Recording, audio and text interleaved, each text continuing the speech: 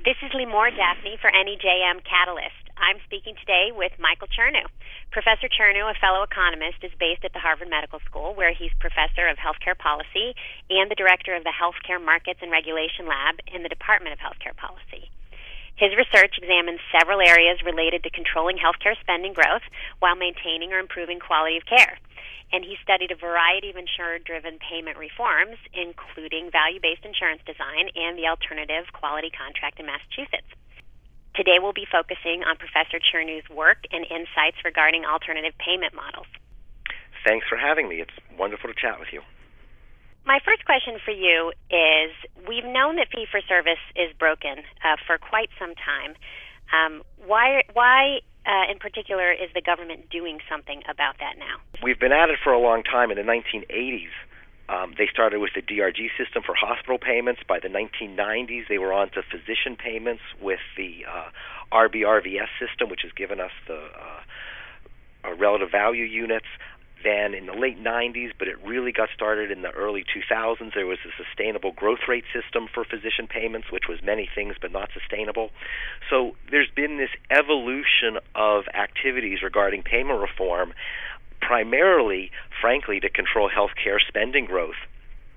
And, well, we hadn't been that successful with these other strategies for a variety of reasons, and so that's why I think there are these new ideas. I think in addition to this desire to have a payment model designed to help control healthcare spending growth, we wanted a payment model that allows providers that practice care efficiently to benefit economically from that behavior. And by doing that, we can create an incentive for efficient practice of medicine. At some level, you've already led into the next set of questions that I was hoping we could talk about, which is, you've said, listen, that the government, CMS, and payers have been serious for quite some time. They've implemented other approaches that basically have failed in terms of controlling healthcare costs. What is new under the sun, and how's it working? Well, there's a number of things that they're trying to do. Let me start with what I would call, broadly speaking, the changes in the way in which they're trying to bundle payments, and so they're trying to take the payment model and give a payment that spans providers and spans time. So that would include a population-based payment model like global budgets, for example, and also episode-based payment models. The population-based payment models set a fixed target of spending for an entire person over typically a year, and an episode payment model looks at a particular type of care, say a hip replacement, a knee surgery, something like that, and sets a budget for that spans providers and spans time. You see that, for example, in the Bundled Payment for Care Improvement Initiative.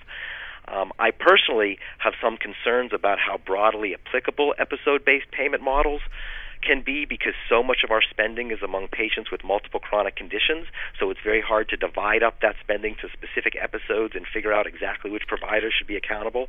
But there's a lot of innovation going on in that space, and we'll see where they actually go, and those types of episode models can actually be well suited to target specific providers. The population models are much broader, but they require larger organizations to manage them, and they require those organizations have mechanisms to allocate this broad population-based payment down to the different providers that care for their patients. I wanted to follow up on that and ask you this question, because at some level, as you described it, population-based health has really been what insurers have been doing, which is taking a set amount of funds and managing the care to some degree of enrollees and dispersing those funds. So perhaps you can explain to me why policymakers think that providers will do a different job and hopefully a better job of managing population health with the funds. Yeah. I think fundamentally the success of the healthcare system requires that the people who deliver care and the organizations that they're affiliated with practice care efficiently. And the insurers, in accepting this population payment, which we call a premium, when they allocate it out to the providers, the incentives that the insurers faced didn't get translated very well to the organizations that were actually delivering care. And the essential idea behind these population-based models is to move that incentive to manage spending for a population away from the insurers that had very weak levers and very weak control over the actual delivery of care, down to the organizations that actually are on the ground interacting with patients. And that essentially has been the theory. And of course, as these population-based payment models move forward, many of them currently, and there's increasing aspirations to have more of them, require the provider systems to bear risk.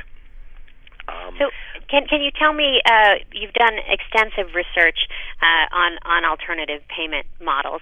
Can you give me a summary of your understanding of ACOs and how they're working? The official ACOs in the Medicare program, and our sense is it's very early on in the game. They're saving a few percent.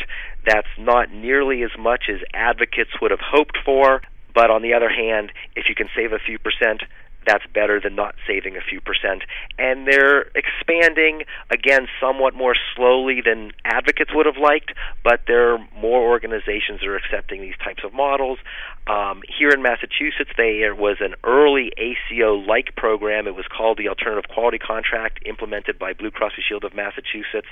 And our estimates were that by 4 years, that program saved roughly 10% relative to what otherwise would have been spent. It's really important to understand that spending is not going down, it's just going up more slowly. A lot of those savings in the alternative quality contract was because in the private sector there's very wide variation in prices, and when the providers had the incentive to direct patients to the lower priced settings and organizations, they did that, and about half of the savings were due to those types of activities. So let me stop you right there just to restate that.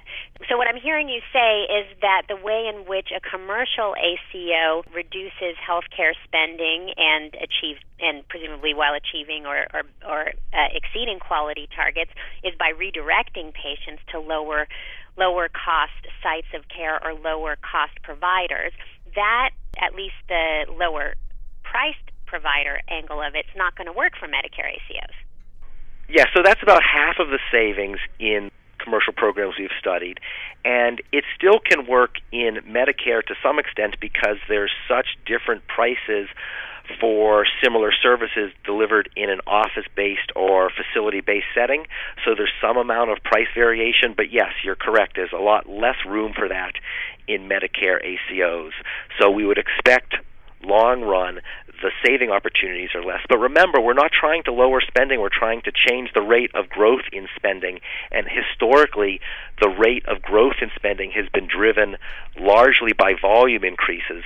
So in a population-based payment model for Medicare, if you can control the benchmark, which is really the central policy parameter, in my view, you can control the rate of growth in spending and essentially hold the providers, as opposed to the insurers, accountable for a rate of spending growth that's more in line with the rate of income growth. Right. Well, so a sustainable rate of spending growth certainly sounds like a worthy target, and actually reducing spending is not something that many think is at all likely to happen. So if I'm a provider organization, what kinds of advice would you offer to me as I think about how to succeed in this new setup? So what is essentially happening with all these new models is they're changing the business models that provider organizations face. And the organizations, to be successful, have to be more sophisticated and think more broadly about populations, because in general they're accountable for care outside of their walls in a whole variety of ways over time with other providers. So most of these models, the population ones, are centered around primary care physicians. The episode models, less so. They're developed in some ways in ways that can work more for specialists. But all of the organizations have to figure out how to find where the value lies and succeed by reducing the amount of care, ideally reducing the amount of wasteful care in the system as opposed to increasing the amount of care. You succeed essentially by translating reduced waste into profit, which can only be done in these new models. And can you speak to the questions surrounding how providers are organized to achieve this? And here specifically, I'm referring to whether physicians need to be jointly owned with hospitals. Do they need to jointly own all of the different sites along the continuum of care in order to achieve this? What does your research tell you about whether that's likely to be the route? In our first analysis, we found that you could succeed under either organizational structure. Essentially, if you're a hospital-based organization, very integrated between hospitals, physicians, and perhaps other providers, post-acute and others, you really do have the ability to coordinate care across the spectrum. The challenge, of course, is as you try and reduce wasteful care, many of the providers of that care are part of the organization, and it really becomes a challenge. So if your strategy was to reduce hospital care, that might be harder to do if the organization is dominated by the hospital. On the other hand, organizations that don't include those other facilities inherently are going to need to refer their patients outside of their control, and they're going to need to manage that better through contracting, referral patterns, and things of that nature. And we're in a period in which we're exploring which of those organizational forms work. Frankly, I don't think there's going to be one answer. My general sense is organizations of both types can be successful.